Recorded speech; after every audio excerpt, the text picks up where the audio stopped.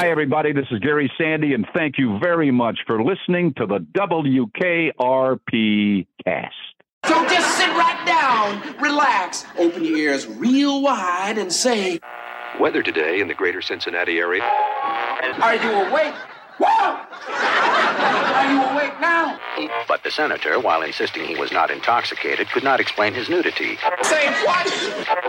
Dear God, she's going to kill us all. Welcome to the WKRP cast. My name is Donna Stair. And I'm her husband, Alan. This is a week-by-week, episode-by-episode rewatch. We're getting into the music, the trivia, and the fun of WKRP. So, fellow babies, don't touch that dial. It's time for the WKRP cast. I'm at WKRP in Cincinnati.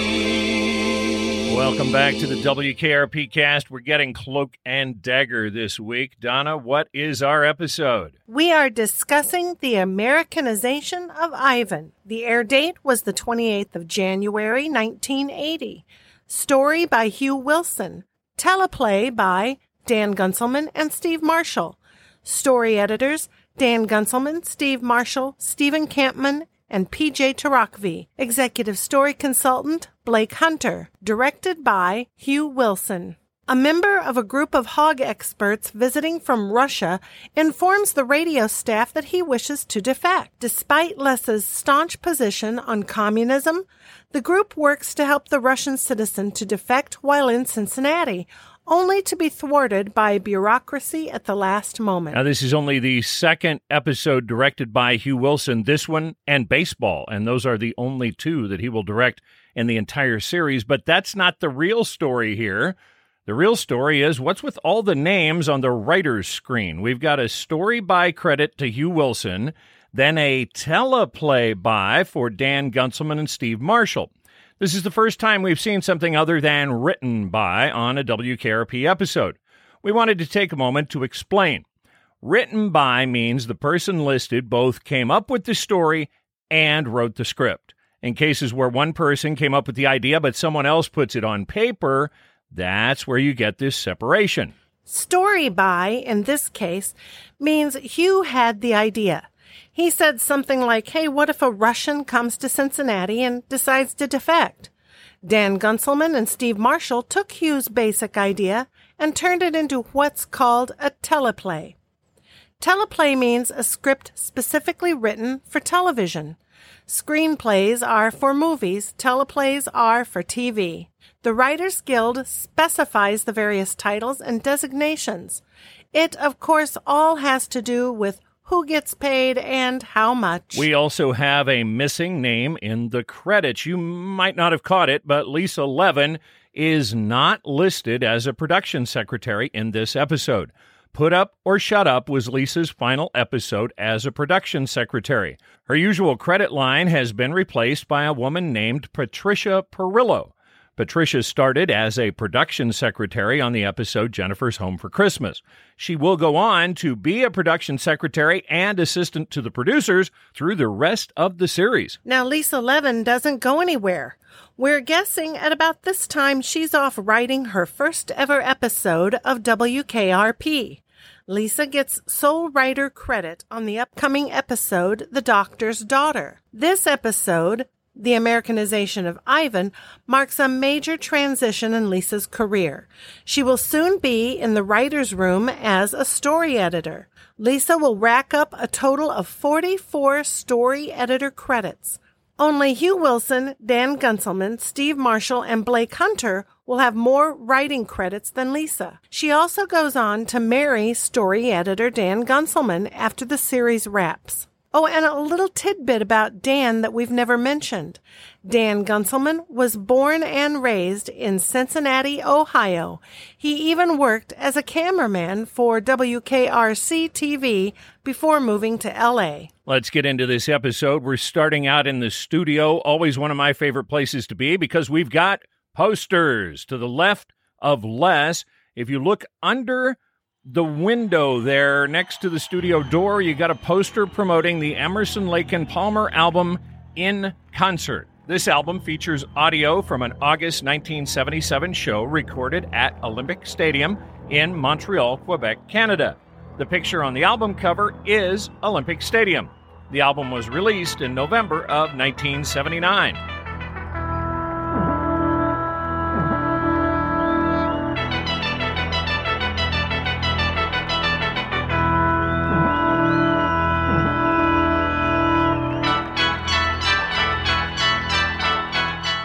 And there's a new poster at the bottom of the door. The one with the blue and red field is an album cover for the British band Interview. This is a promo poster for their album Big Oceans, released in 1979.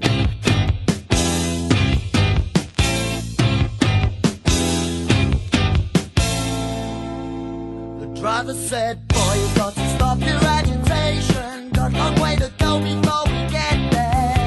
On the night's dog, my imagination, the white line, it keeps on trying to throw me from the tracks. I'll keep trying, but I asked the Thanks to Michael Hernandez, the accountant of rock, for identifying that poster for us. Les is at the microphone finishing up his news show, and right off the top, we get a Philly reference. Finally, in Philadelphia, thousands returned to their homes peacefully. Now this. Les then puts in a tape to introduce a segment of his show. WKRP Commentary with Les Nessman. A gloves-off, no-holds-barred personal editorial from the desk of Les Nessman. Now, Cincinnati's watchdog, Les Nessman. Commentary, Nessman. Commentary, Nessman. Commentary, Nessman. As the intro is playing, Les gets up and puts on a jacket and scarf. He is changing characters even though he's on the radio and nobody can see him. And now a special look at this episode's bandage placement for the 5-time Buckeye Newshawk Award winner, Les Nessman. This is the Les Nessman Bandage Report. Now, here's Donna Stair with her report about Les Nessman. Entire left thumb. This has been a look at the bandage placement for Silver Sow and Copper Cob award-winning journalist Les Nessman. Now, hold on. Before we go any further, it's another Philly joke. The ongoing Season 2 Philly joke continues with this latest report from Mr. Nessman. In Philadelphia, thousands frightened. In Philadelphia, 4 dead. In Philadelphia, local fighter nearly beaten to death. And in Philadelphia, Archbishop Regis Carmel was arrested again. So why does Hugh Wilson seemingly love to name-check and mildly harass Philly? A couple of reasons. First off, the producers originally considered setting the show in Philly. The city council said no. And if that wasn't bad enough, when Pete Rose left Cincinnati, he landed in Philly. Want more? Remember the Tony Randall Show and how many of the people who worked on WKRP also worked there? The Tony Randall Show was set in Philly. Finally, in Philadelphia, thousands returned to their homes peacefully. Now this. We will keep you posted as the ongoing Philly jokes continue. Les reports that there is a group of godless, deceitful, communist Russians delegates in their city as he speaks. They come here under the guise of international hog experts. Well, if there's one thing this reporter knows about, it's 2 things. A, hogs, and B, communists. So today, precisely at 11:15 a.m., this reporter will appear at a jam-packed press conference at the recently remodeled Casa de Vida Hotel and Motor Court to give our misguided friends a little dose of capitalistic journalism. He then tells everyone to tune in tomorrow for an update and signs off. The outro is playing as Johnny enters the studio. This has been Commentary with Les Nessman, whose views do represent the views of this station and its management. Normally, those kind of exonerate the station, but with this one, Les is saying the station is backing him. Johnny makes a face as he hears Les's outro. Les mentions détente. Détente is a French word that means relaxation. The détente mentioned here was a period of the Cold War lasting from just after the Cuban Missile Crisis in 1962 until the Russian invasion of Afghanistan in 1979. Richard Nixon expanded détente in 1969 with open talks and summits. Nixon's efforts led to the signing of both the SALT and SALT II treaties, and signing of the Helsinki Accords. A common element of the détente era were fact-finding or information-sharing bureaucratic missions, like the group of hog experts visiting Cincinnati. Les says he's heading to the Casa de Vida Hotel and Motor Court in Cincinnati. Well, we looked it up. There is no such thing. However, there is an apartment building in Los Angeles named Casa de Vida. The words translate to house of life, but the phrase means literally living house. Les also uses the expression, don't take any wooden nickels. This expression dates to the turn of the 19th century. It means to be cautious in one's dealings. At the time, it was common for wooden nickels to be issued by businesses and banks as a promotion. You could trade a wooden nickel for a Coke at the right soda fountain. But they weren't legal tender. You didn't want to be fooled into taking a wooden nickel for actual payment. Later, it became a phrase that meant, don't be gullible. During World War II, the term taking a wooden nickel meant believing a lie. Johnny, shaking his head, tells Les it's a good thing Art doesn't listen to his own station, and he has a seat in the DJ chair. Les comes up behind Johnny with a worried look on his face, and he bends down with his hand on Johnny's back. His mouth is ominously next to Johnny's ear. Hogs. Communists. Think about it. Les leaves the studio, but he got to Johnny. You see Johnny sitting there with a very serious look on his face. He's mouthing the words hogs and communists over and over, and that takes us into our theme. WKRP in Cincinnati. We come back to the bullpen, and we start it right off. It's time! Herb Darlick, Fashion Alert. It looks like Herb has stolen an outfit from an elf on the shelf. His jacket is plaid red, white, and blue with green pocket flaps, a green collar, green elbow patches, and gold buttons. He's wearing green pants, an ivory-colored dress shirt with a green and red striped tie. And, of course, his signature white belt and shoes. He should have been wearing that one during Jennifer's Home for Christmas. It looked great. It's his holiday edition. Yeah. Herb and Les are in the bullpen. Herb is trying to convince Les about a new business idea. A dating service for registered sex offenders is a good idea. This one makes me laugh every time I hear it. Herb is wanting Les, for some reason, to do an editorial about sex offenders to launch this new business or something. Les is refusing. Where are those people going to go for love? Les tells Herb it's not his problem. Not yet, anyway. Herb is awfully worried about sex offenders' love lives. I know it. And he's fixated on it. And this is before Match or any online dating. I don't know, man, this is going to be quite an undertaking. Travis enters the bullpen, and Herb asks him his thoughts on a dating service for sex offenders. Oh, sounds good, Herb. I like it. Excuse me. I don't think Andy was completely listening to Herb. He is on a mission, wanting to talk with Les. I want you to stop these editorials. You do not represent the opinions of this station, and in my humble opinion, you do not represent the opinions of anyone I have ever known. And I want it stopped. And I'm not going to get mad about it either, but if it continues, I'm going to punch you out. Les is putting batteries into a cassette player. I'm on my way to torpedo a Pinko press conference. Yeah. It's as if he didn't hear a word Andy just said. Les rushes toward the door to exit the bullpen. When the sanity of Andy clashes with the craziness of the bullpen, that's where you see really even more so how crazy the bullpen is. So Herb asked Andy if he really liked that sex offender dating service idea. Where's your seat, Herb? Right over there. Take it as a personal favor to me. I was just preparing to sit as you came in. Andy continues talking to Les. I don't want you going to any more press conferences without Bailey.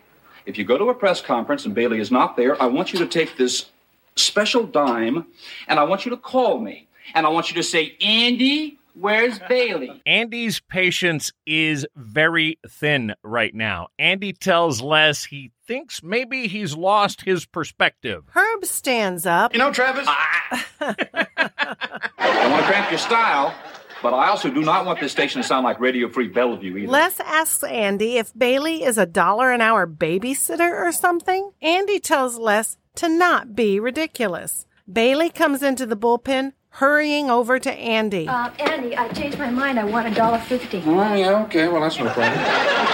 Andy used the phrase Radio Free Bellevue. Bellevue Hospital is the oldest and one of the largest public hospitals in the United States. The first two-story brick building was completed in, get this, 1736 in New York City. Although Bellevue is a full-service hospital, it's well known as being a psychiatric hospital catering to truly disturbed patients.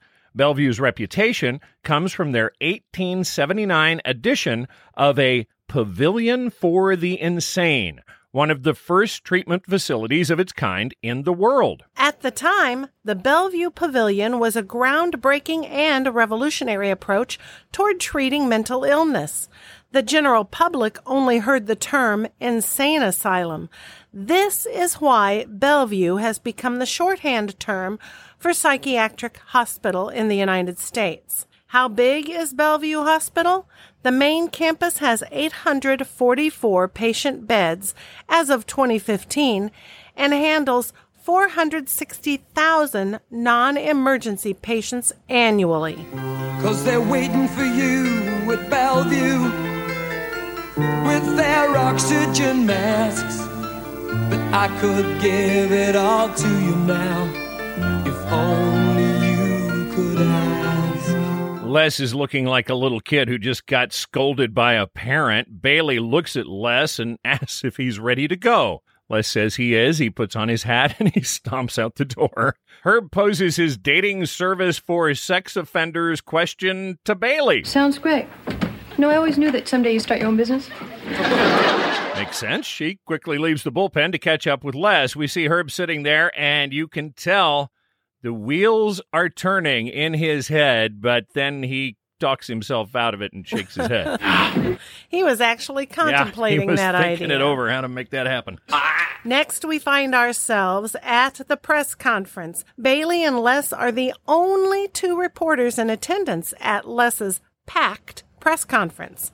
They are listening to a Russian gentleman speaking. The room is set up with many chairs, all of them empty. 4 Russian men are seated at a head table on a platform. One of the Russians is talking about a hormone that was invented in the USSR. We have more than doubled the volume of meat being processed on our collective. Well, Les is not shy about expressing what he thinks of this. Bull. Bull. Bull. Confused, the Russian turns to the man next to him and he speaks in Russian. They aren't getting the colloquialism. The other man answers him in Russian. The Russian who is talking about the hormone looks back at Les. On pahushna, howdy doody. Both of the Russians laugh. Les looks at Bailey, then back to the panel of Russians. One of them says it's time for the question and answer period. We heard the words howdy doody in the Russian translator's comments, most likely describing Les. Even though Les doesn't look much like Howdy Doody, it's still a funny line. Howdy Doody was a marionette-style puppet who hosted his own kids' TV show from December of 1947 to September of 1960. Say, kids, what time is it? Okay, gang, let's go. It's Howdy Doody time. It's Howdy Doody time. Bob Smith and Howdy too.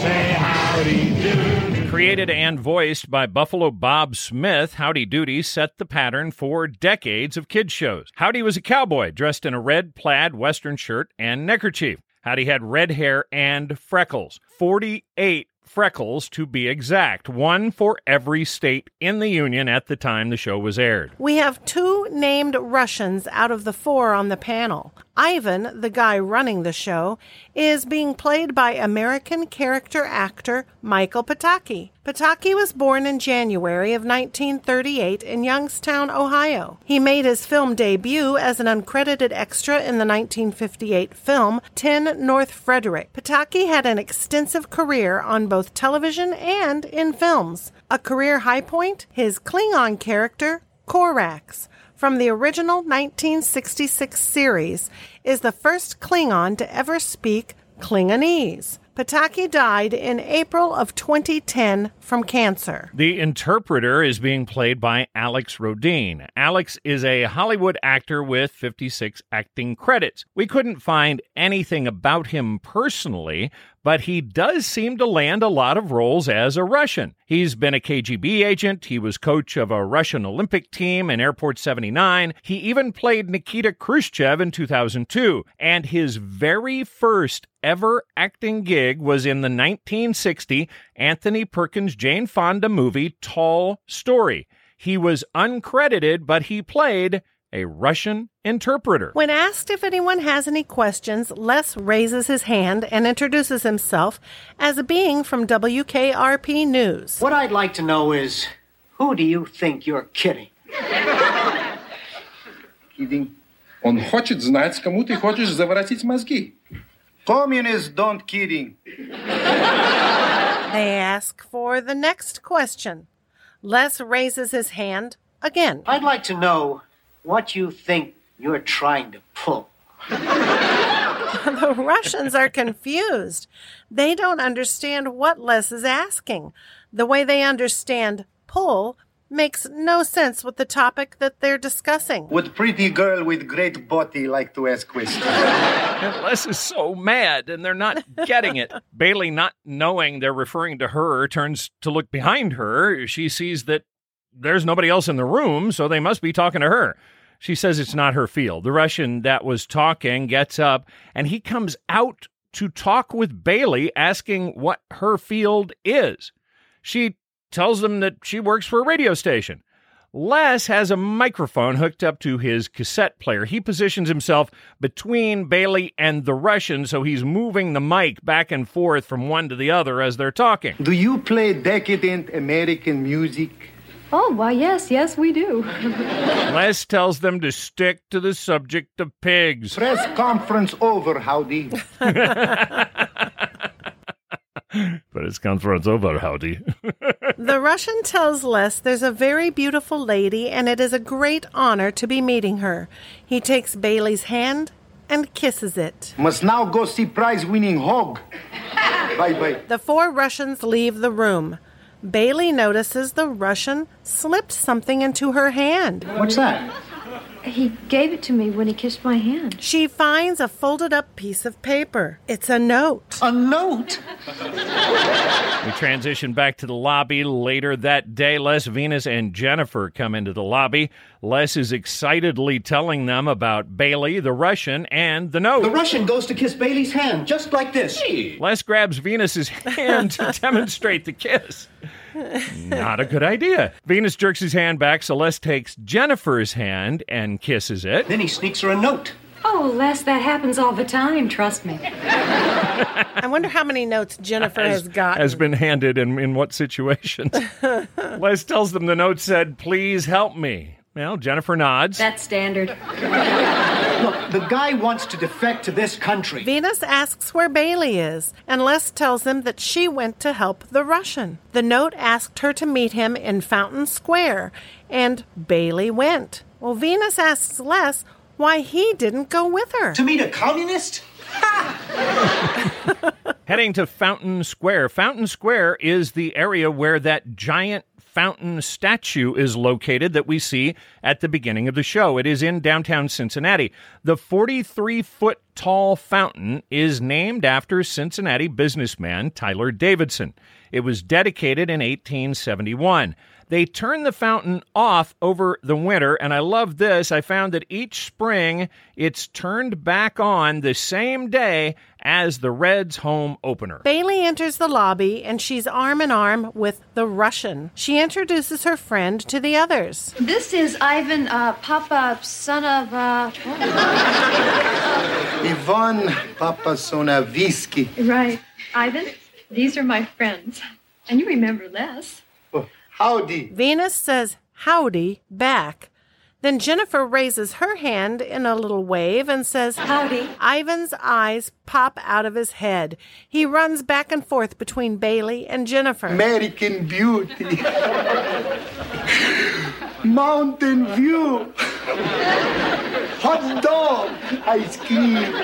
He's just spouting Americanisms. Yeah, these phrases that he's heard. Then, getting down on his knees, he looks up at the ceiling and exclaims, God bless America.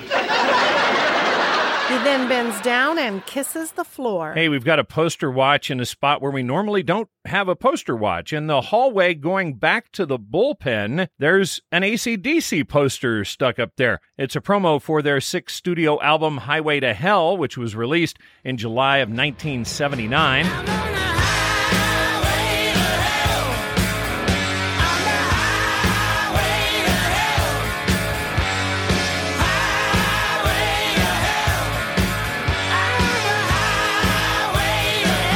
This was the last AC/DC album featuring lead singer Bon Scott. Scott would die in February of 1980. Now we see Travis walking down the hall outside of the studio, and he runs into Johnny. Johnny asks him if he's met the Russian yet. Johnny says Venus bought Ivan a whole new outfit. Said all the cat wants is blue jeans, sneakers, and rock and roll. He also asked about funny cigarettes. I told him nothing like that ever goes on in radio stations. Andy rolls his eyes and goes into the bullpen. Leslie's at his desk, and Herb, Jennifer, and Bailey are over standing together in a little group. Andy asks, "Where is Ivan?" Herb tells Andy he's in the bathroom changing into his new duds that Venus helped him pick out. Jennifer tells Andy she thinks Ivan has a crush on Bailey. Yeah, that's pretty obvious. Les is not happy about any of this, saying they should be calling the police. How do we know he's really a defector? Hey, everybody, take a look, huh? Are we talking cool or what? Venus and Ivan enter the bullpen. Ivan looks like a white Russian version of Venus. He's wearing a white shirt covered in bejeweled music notes, with a polka dot collar and a front zipper open halfway down his chest. He's wearing a rainbow whistle as a necklace, with a matching rainbow pin on his hat that looks like roller skates. He has on blue pants, and the blue cap matches the blue pants. He even has an earring in one ear. Ivan asks them if they like. Get down. He does a little twisty wiggle as he says this. Jennifer tells him that he looks very Western. Hey, where's the white belt? I told you to get him a white belt. Yes, Herb wants him in a white belt.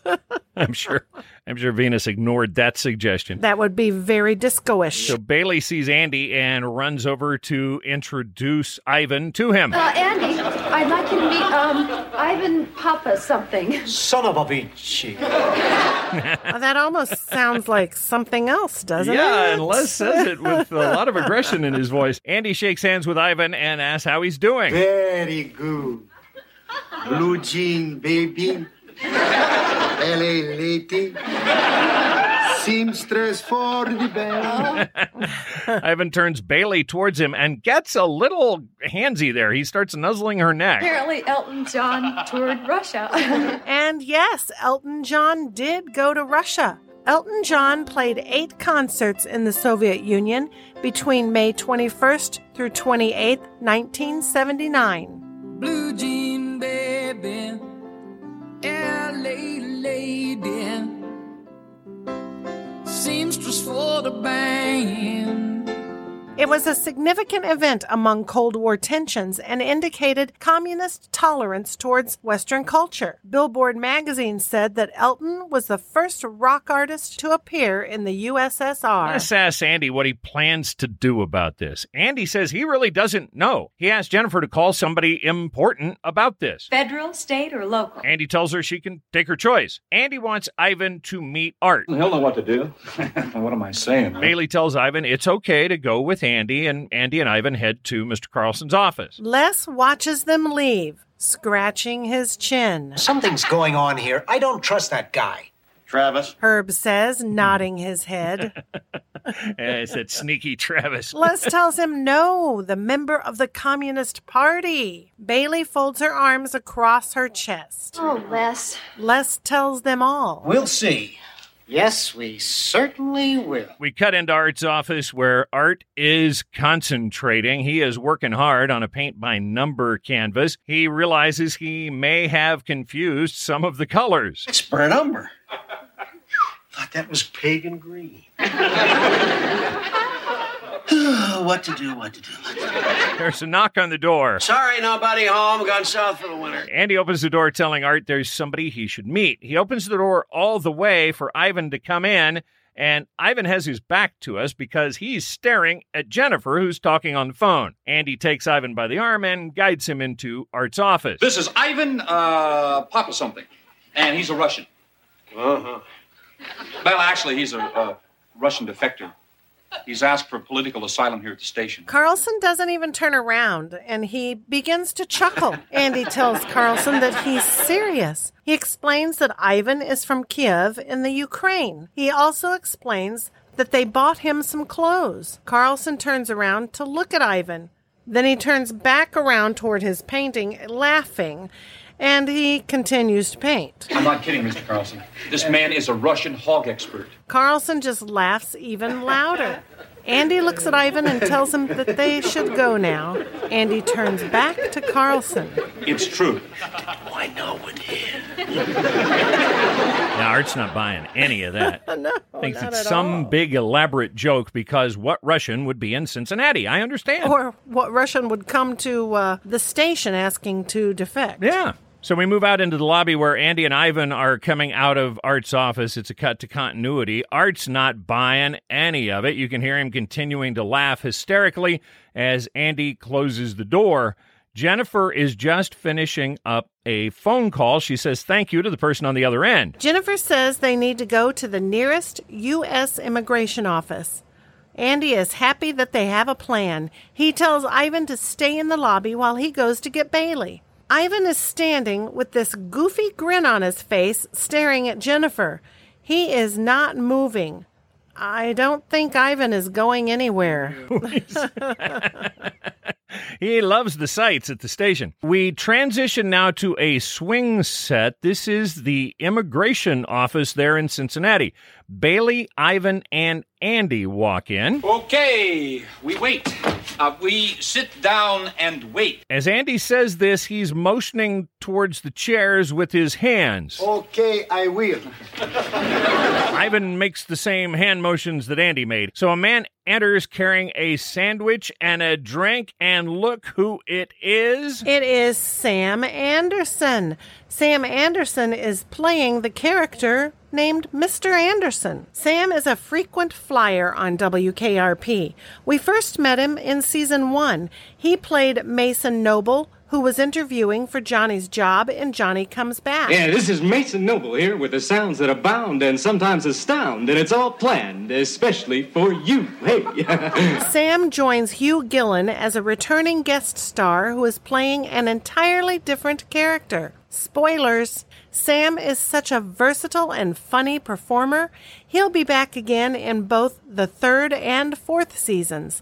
He'll also be playing a new character each time. Amazingly, we have a poster watch in the immigration office.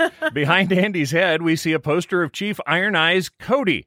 This poster was part of one of the most famous Keep America Beautiful public service campaigns ever. The centerpiece of the campaign was an elaborately produced television commercial featuring Chief Iron Eyes. He starts out in a canoe and then winds up walking along a section of the New Jersey Turnpike.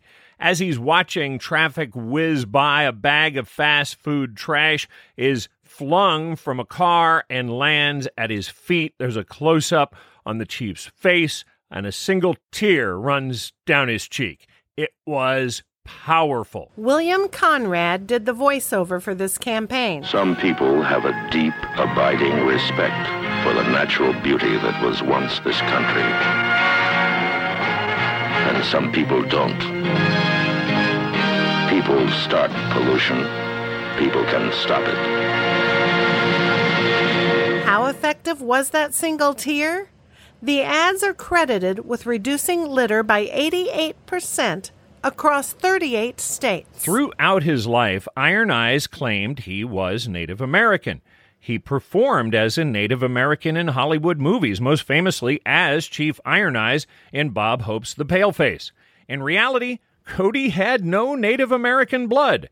His birth name was Espera Oscar de Corti, and his parentage was Sicilian. As Mr. Anderson enters, he looks shocked there's someone in the room. Well, he tells the three to come into his office and sit down. He opens a small gate in a railing that looks like what you would see in a courtroom. And we see his desk. This is his office. I'm afraid we don't have enough chairs. One of you will have to sit out in the lobby. I will. Andy says that he'll go back to the lobby. The room is so small that this creates a great visual gag. Andy turns around and takes a seat in a chair just on the other side of the railing. He's so close he can pull his chair right up behind Bailey and Ivan, and he rests his arms on the railing. So Mr. Anderson is just thrilled to have anyone in his office. We don't get very many visitors here. Occasional work visa application. Sometimes my wife drops up, we go to lunch. Is he a Russian? No? Do you dance, sir? No. Bailey introduces Ivan to Anderson, but then a picture on the wall, and it's a big one, distracts her. Why do you have a picture of Richard Nixon on the wall? Which brings us to the line of the episode. They never sent me a Carter. And hold on a minute. Nixon resigned in 1974. They skipped over Ford. And this is right at the end of Carter's term. So he's been there for 4 years now without a Carter while Carter was president. Bailey explains that Ivan wants to defect to this country. Wow. And he asks if he can help them. I don't think so. When Mr. Anderson asked, "Do you dance?" he was expecting Ivan to be from the Bolshoi Ballet. The Moscow-based Bolshoi is recognized as the foremost ballet company in the world. It's also one of the oldest, founded in 1776. The ballet travels the world extensively, and in the 1970s, members were known to defect regularly. Well, at least they did on sitcoms. Yeah, pretty much. So Anderson has said that he can't help them, and Bailey asks why not. She says Russians defect all the time. Not in Cincinnati, they don't. No. See, this is just a branch office. Nothing ever happens here. Occasional work visa application, or sometimes my wife drops by. Mr. Anderson, what should we do? Well, Anderson, like any good bureaucrat, suggests filling out the necessary forms. No, sir, we don't have time for forms. His delegation is going to be looking for him. They're going to want him back. Mr. Anderson looks at Ivan and just tells him he can't defect here. There are a lot of things that you can't do in Cincinnati, and that's one of them. How about Los Angeles? Bailey asks Ivan if his delegation is going to Los Angeles. No pigs in Los Angeles. I can't believe that. And that was what I thought was, that was a pretty good line. For a line, yes. That was a good one. Line of the episode. Mr. Anderson explains the district head is the only person who can grant political asylum. So they need to go to Cleveland, where the district office is located. It's a lot bigger office than this. They have much nicer desks. You know, they have a Carter. Big one. In oil. Andy asks Ivan if his delegation is going to Cleveland. Ivan tells him that they are going in 2 days. I never realized that the importance of a federal office could be determined by the quality of the painting of the president. I guess that's a measurement or something there. it. So Andy tells Ivan he can defect there when his group goes, or Andy came up with this. They could drive him to Cleveland tonight. Tonight? Good. We go in big car with tape deck. You bet.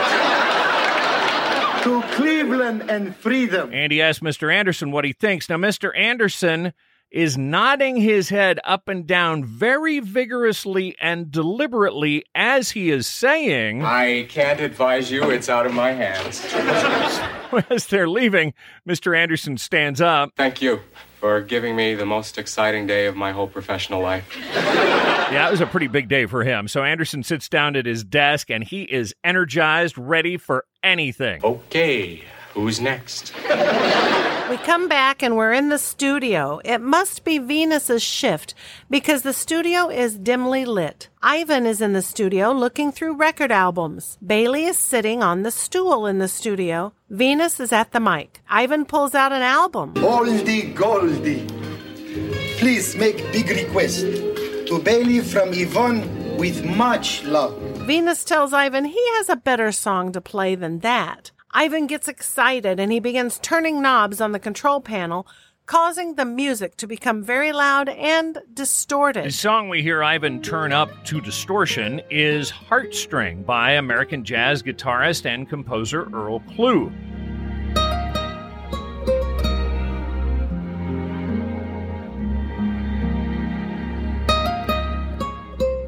Heartstring is the instrumental title track from Klugh's fifth studio album, which was released in November of 1979. Andy enters the studio with Bailey's coat and something in a paper bag.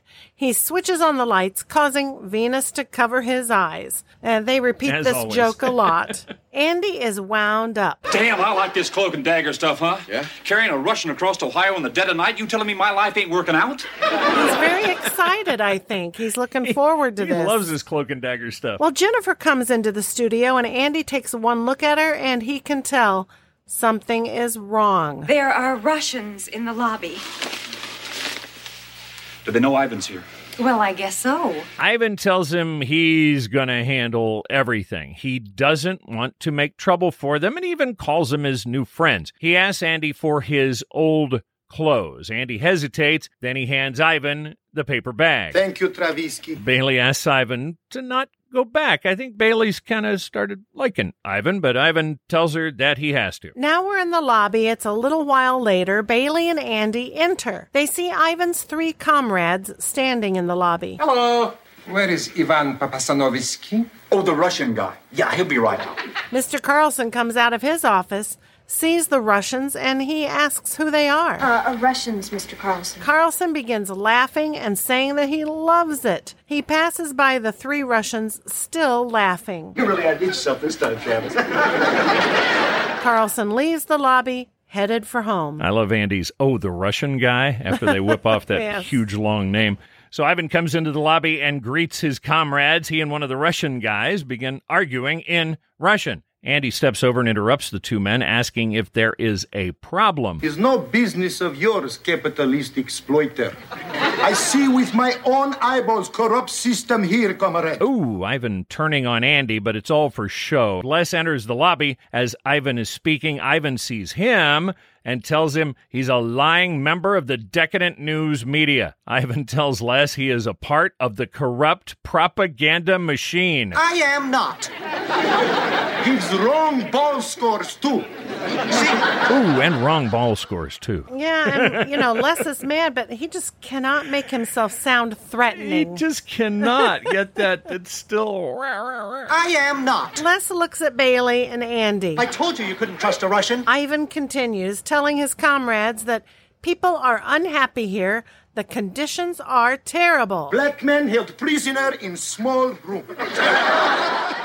Ivan tells everyone that he won't stay here one more minute. Comrades, we leave now for Cleveland. At the mention of Cleveland, Andy and Bailey smile at Ivan. Les is telling them all to get out. Get out! Out! Ivan herds the other Russians ahead of him out of the lobby. All right, we get one of those extended time things here where Ivan turns back just before leaving, and he talks to us for a long time, and his comrades don't come looking for him. But he turns to them and says, Is Cleveland fun place? Andy and Bailey kind of mumble and stumble. They're trying to think of something nice to say about Cleveland. It's a magnificent place. Ivan walks right up to Les, and he looks him in the eye. Hold me closer, tiny dancer.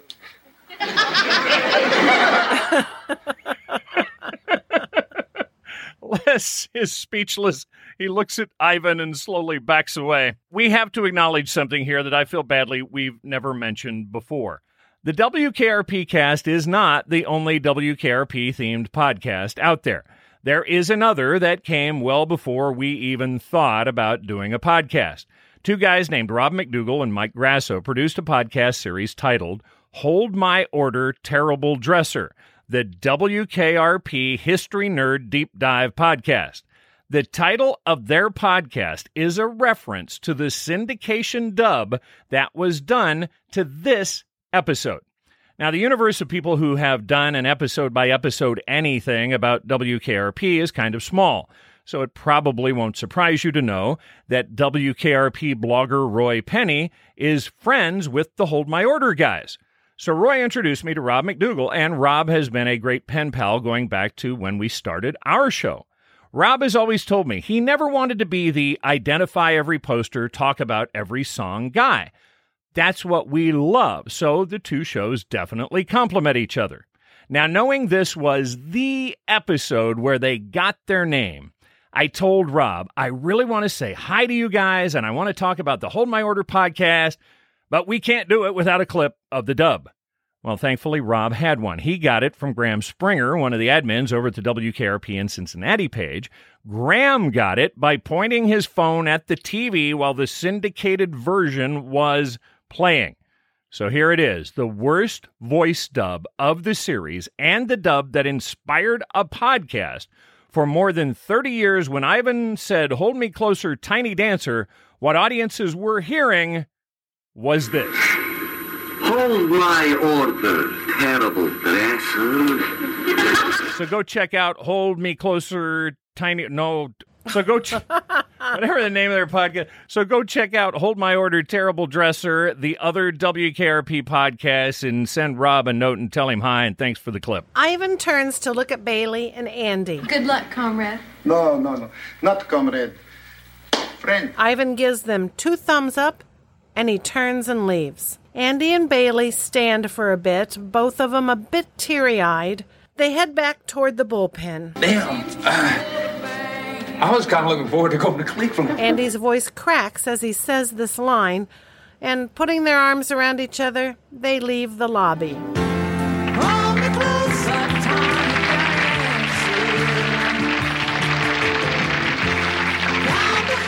I've always liked that episode, but the only thing that bothers me about it is Cleveland is like 4 hours away from Cincinnati.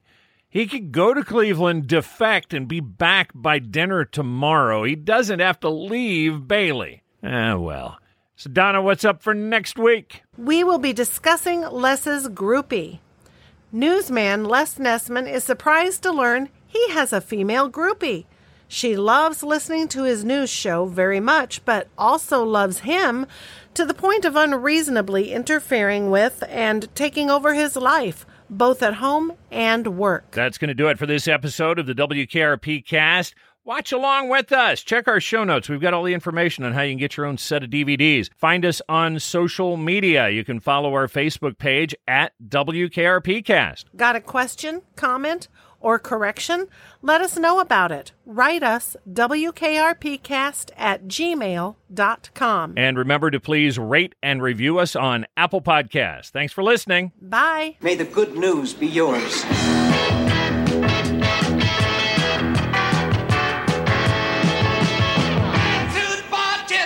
The WKRP cast is not endorsed by MTM Enterprises, Shout Factory, or CBS. This podcast is intended for entertainment and informational purposes only. WKRP in Cincinnati, the WKRP logo, and all names, pictures, and audio of WKRP in Cincinnati characters are registered trademarks of MTM, CBS, Shout Factory, or their respective copyright holders.